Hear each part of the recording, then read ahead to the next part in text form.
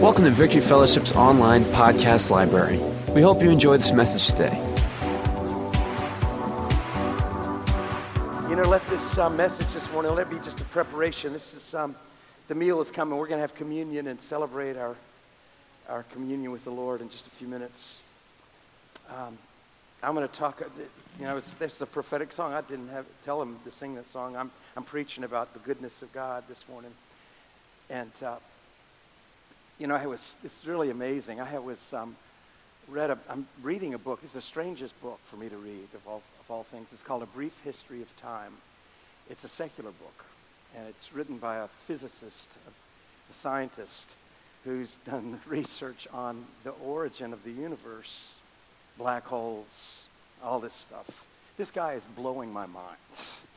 You know, it's like, but the thing that's so strange to me, he's not a believer, doesn't believe in the afterlife, but he describes the creation and the greatness of this creation and how it started.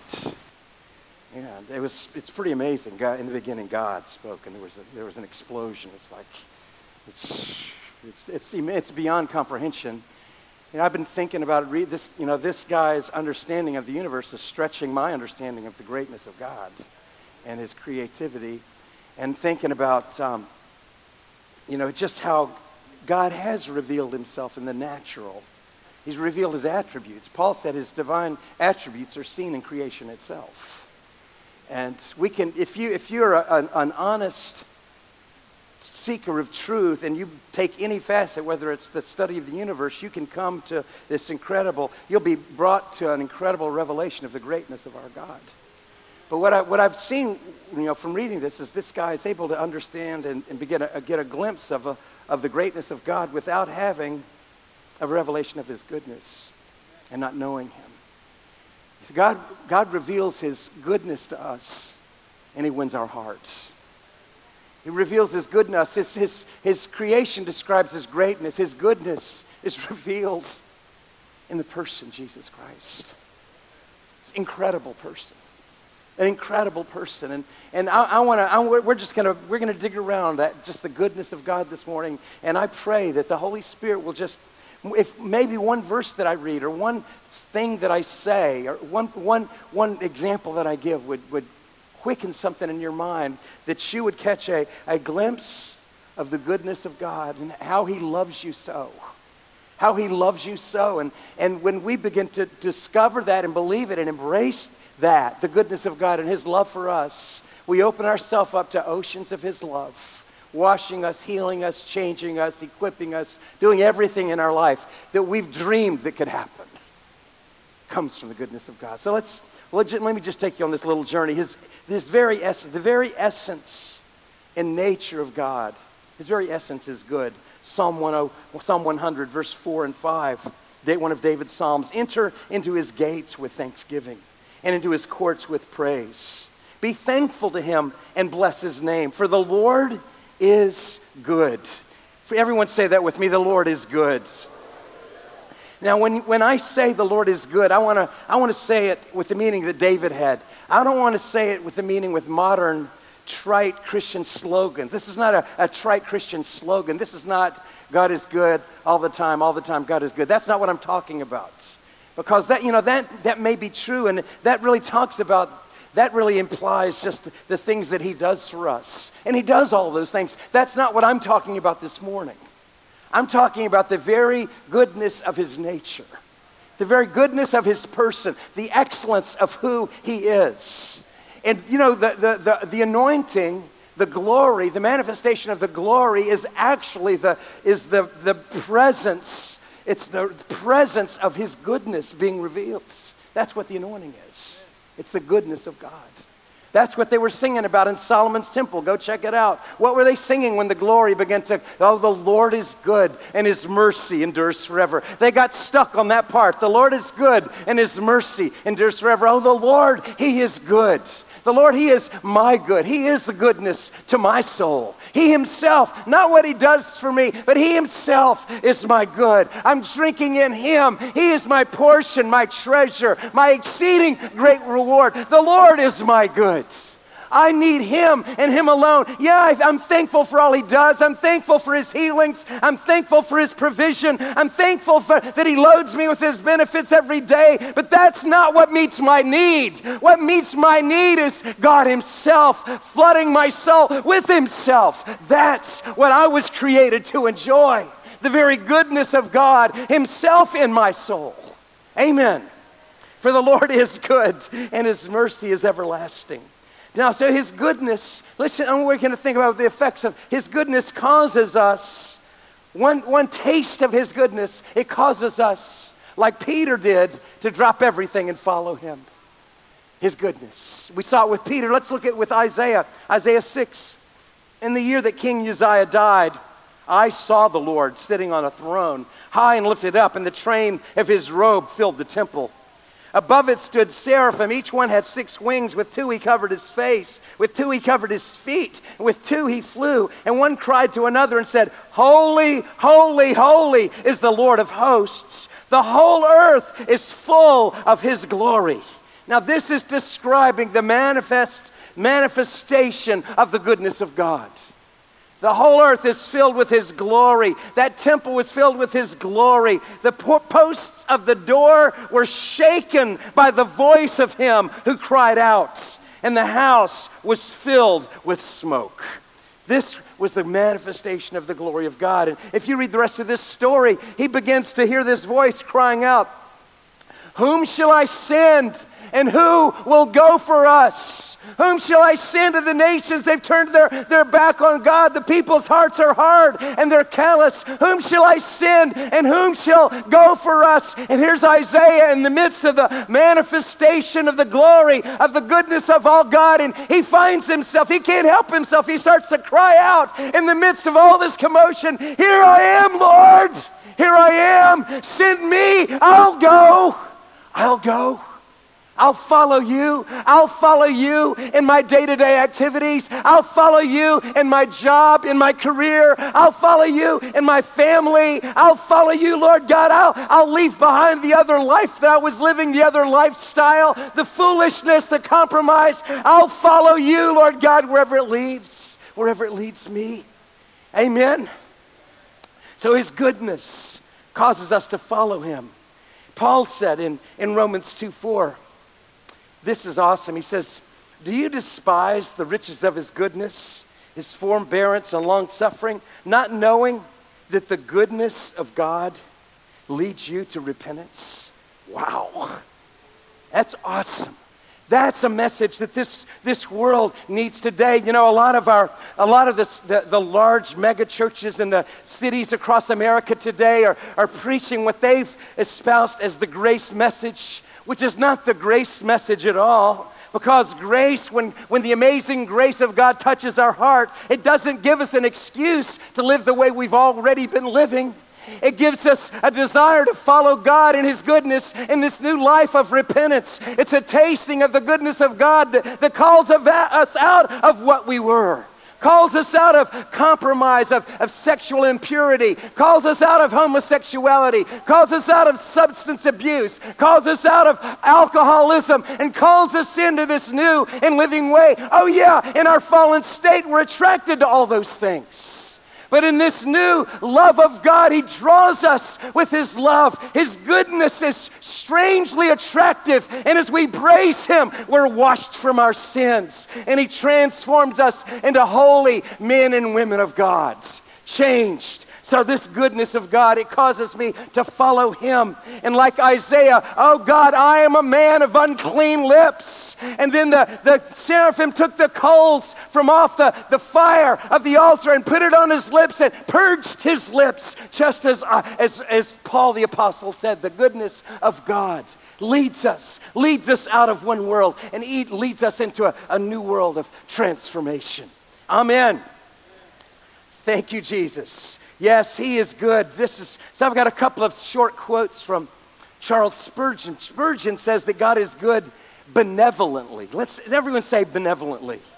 Now, when I think of benevolence, I think of giving to the poor. Well, that's our God he cares for the poor. But here's the catch. I am the poor that he's caring for. I am that poor beggar on the side of the road. I am the poor man in need of the help of God. I was Bartimaeus at the side of the road that this awesome Jesus bent down and spoke the word of life into his eyes. I am the wounded man on the road when the Samaritan went by and poured on the oil and the wine. I am the beggar on the side of the road that needs the benevolent care of our God. It says in Titus 3, for we ourselves also were once foolish and disobedient, deceived, serving various lusts and pleasures, living in malice and envy, hateful and hating one another. Did that describe any of you guys in the past? Covered pretty much everything. Paul was pretty thorough.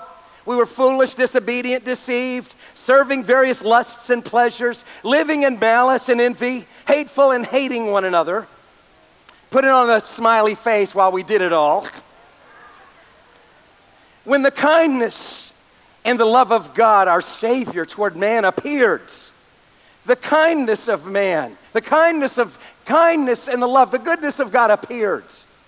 The kindness and love and goodness of God appeared in the form of a man. Woo, glory to God. The goodness of God showed up on earth in the form of a man, Jesus of Nazareth, the manifestation of the goodness of our God in human flesh walking amongst us. Yes, when the kindness and the love of God, our Savior, toward man appeared, not by works of righteousness which we've done, but according to his mercy, he saved us through the washing of regeneration and the renewing of his Holy Spirit, which he poured out on us abundantly through Jesus Christ, our Savior. This is how Spurgeon said it. He says, he is good benevolently, tenderly bearing with our waywardness, striving with our rebellious wills, quickening us from our death in sin, and then training us for the skies as a loving nurse fosters her child. Woo! How generous, forgiving, and tender is this patient Spirit of God. Thank you, Lord God. Pour out your goodness, Lord God. Thank you, Lord, for your patience and your kindness, Lord God, with each one of us. How you've loved us in the midst of all our foolish journeys and side journeys, Lord God. You've loved us. And Lord, wash us again and again. Pick us up, Lord God, and train us for the heavenlies to walk with you, Lord God. Thank you, Lord Jesus. Amen. Now here's another word that this Spurgeon used. He said he is good operatively. He operates in goodness. In other words, he takes this goodness and he not only accepts us, this goodness gets on us, and this goodness actually gets in us. The goodness gets in us. Thank you, Lord. The fruit of the Spirit is love, joy, peace, long-suffering, kindness, goodness, faithfulness, gentleness, self-control. It's a description of Christ in you, is what that is. Against such there is no law, and those who are Christ's have crucified the flesh with its passions and desires. If we live in the Spirit, let us also walk in the Spirit. Now here's how Spurgeon said it. He said, all his works are good in the most eminent degree. He suggests good thoughts. He prompts good actions, reveals good truths, applies good promises, assists in good attainments, and leads to good results. There's no spiritual good in all the world in which he is not the author and sustainer. Heaven itself will owe the perfect character of its redeemed inhabitants to his work. Thank you, Lord God. Operate in me, Lord God. Yeah, you know, that's a huge part of what saturation is. We're allowing God to work his goodness into our very nature. Yeah, he's replacing stuff. He's taking out stuff. He's finding stuff that's still, some of the old stuff, the skeleton matter from the past life that wants to hang around. He comes, and as we get under the influence of his word and allow his word to operate on us, and as we get under the influence of his anointing and saturate in his goodness and his presence, the goodness of God and his word, the goodness of God and his manifest presence begins to affect us and remove stuff and pour into us the goodness of God. And he begins to operate in us a new kind of life, a new kind of love. You become a new kind of dad, a new kind of husband, a new kind of mom, a new kind of mother, a new kind of wife, a new kind of employer, and a new kind of employee. You become a new kind of gospel worker. You become a new man, Christ in you, the goodness of God, operating his beauty in and through your life for his glory. I love it. Oh yeah, this is the goodness of God. And then Spurgeon says, he is good officially. He's officially good. John 14:16 out of the Amplified Bible. I'll ask the Father, and he'll give you another comforter, a counselor. These are the shades of meaning in that word allos parakletos. Counselor, helper, intercessor, advocate, strengthener, and standby, that he might remain with you forever.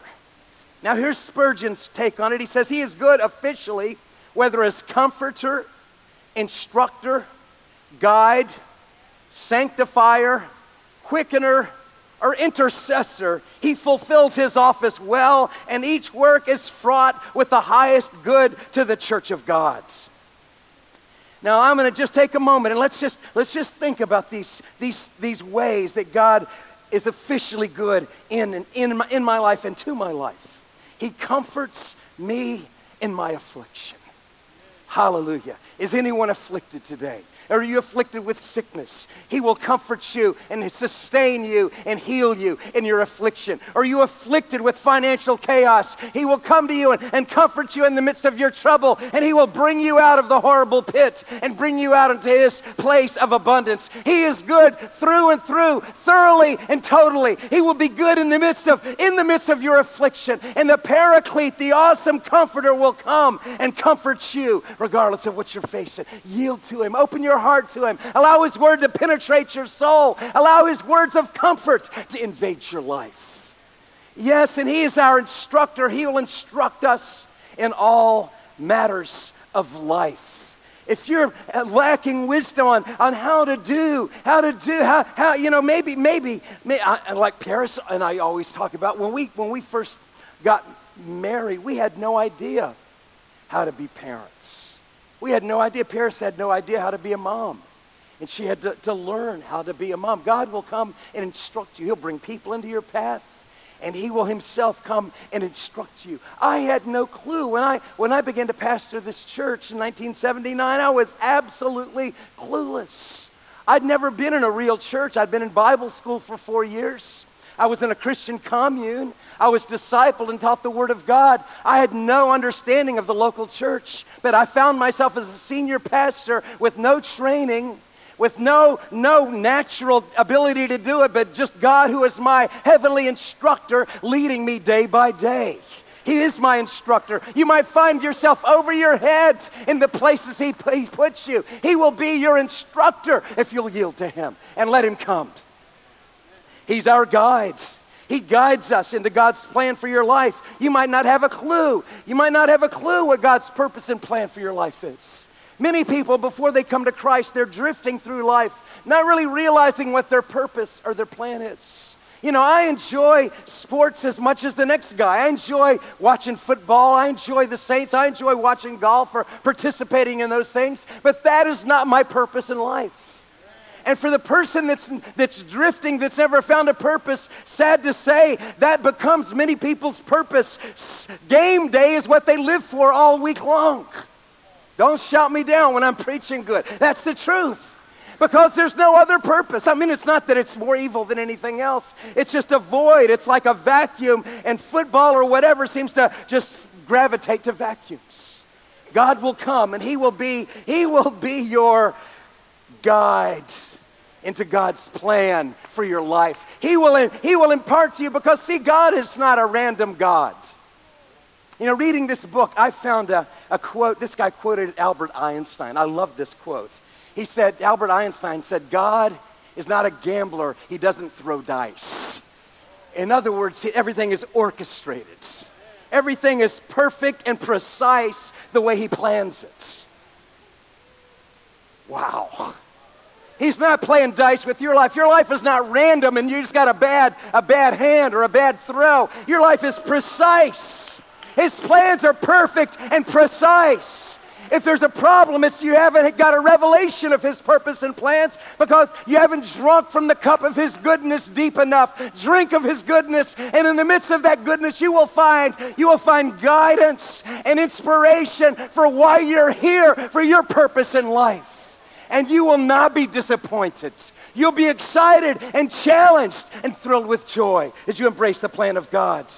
He is the God who sanctifies us. This is the process and beauty of change. I love this. You know, sanctification is one of those old-fashioned Christian words. It's become like a curse word to many Christians. They throw it out.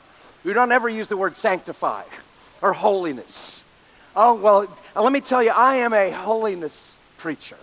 I believe in holiness because the Bible says without holiness or without sanctification, it's the same word. Without sanctification, you'll never see the Lord. That's what it says in Hebrews.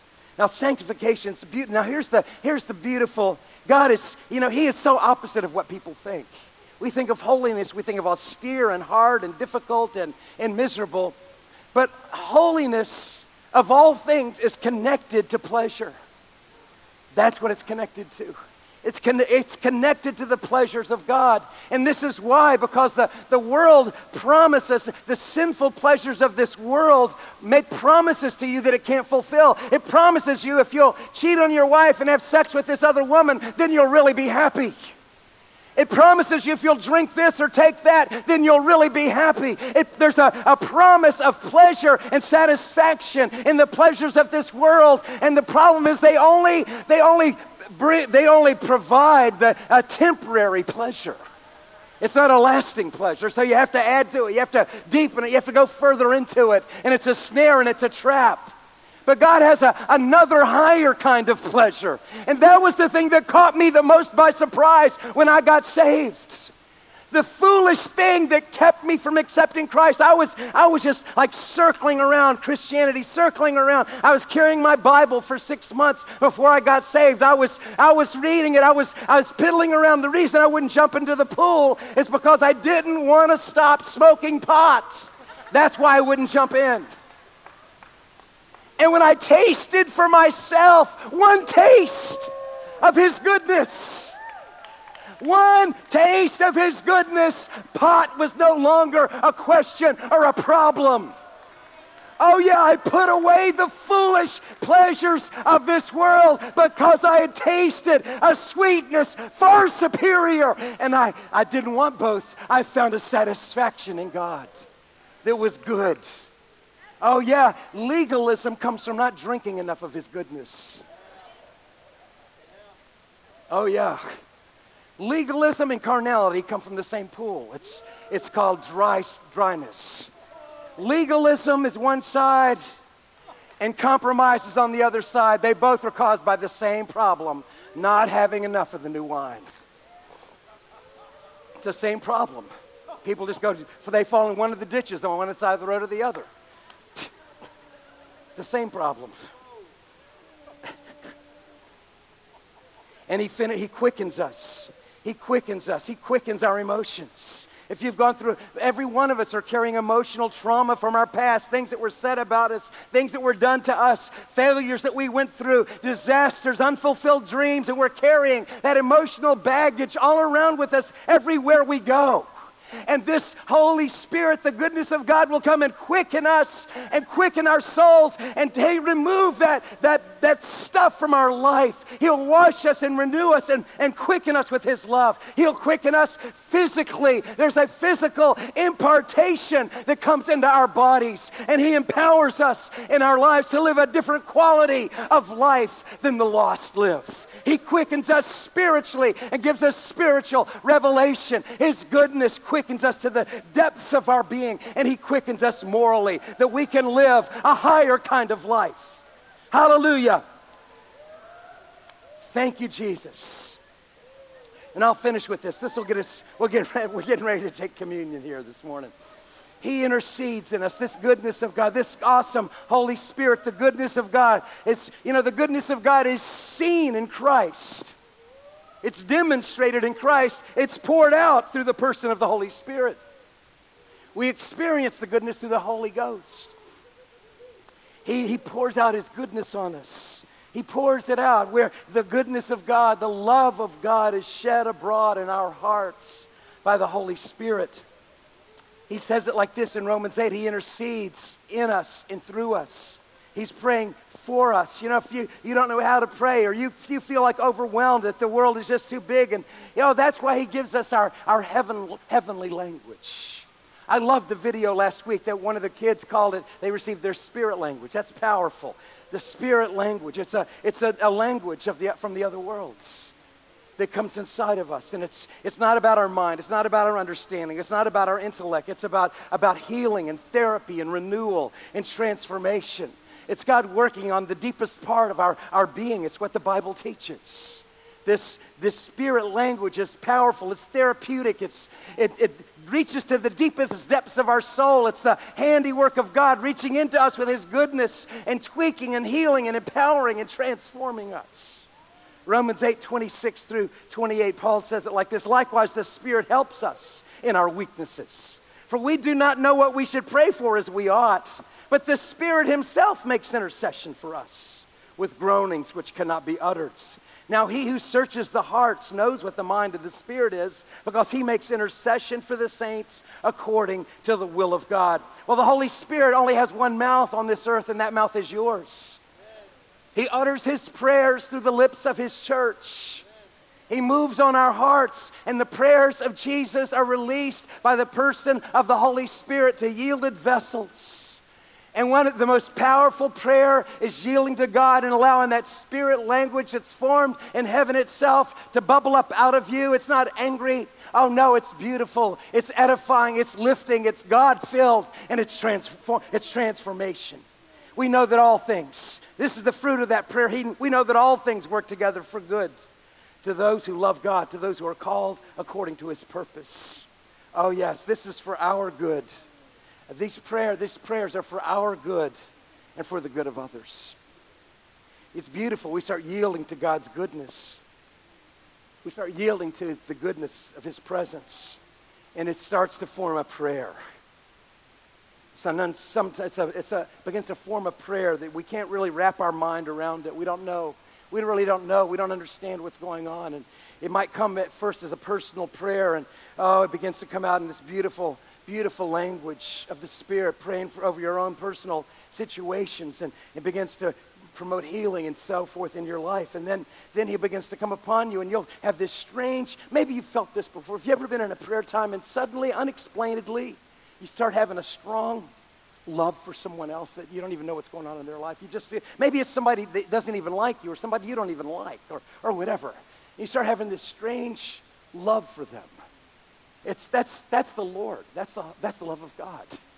And so what do we do with that? We yield to it. We yield to that. We yield to that by prayer, by sotoreste, sambare. And as you yield to it, it'll deepen oftentimes. That's the intercessions of the Holy Spirit. It's the love of God praying through you for hurting people in this earth. Oh, we need that gift today. Our world's in desperate need. Oh yeah, we need that anointing to come upon people to pray for our government, to pray for our officials, to pray for our nation, to pray for the churches and the leaders of the churches that have compromised, to let the love of God move our hearts and pray and intercede over the body of Christ in America, to pray that one more time, oh God, one more time there'd be an awesome wave, an irresistible wave of the Holy Spirit would come and rock our country one more time. Would you come and visit us again with the love of God? Would you visit us again with the power of God? Would you visit us again with a revival of signs, wonders, and miracles? Would you visit us again, oh Lord God, with a revival that causes the lost, the broken and the hurting? Would you come and compel them again to come into the house of God? Move upon our nation. Move upon our city. Oh Lord, Spirit of intercession, move upon our lives. He said in the last days he'd pour out his Spirit of grace, and he'd pour out his Spirit of prayer upon his sons and his daughters. Thanks for listening. Check out our website at www.victoryfellowship.net for service times and for more information.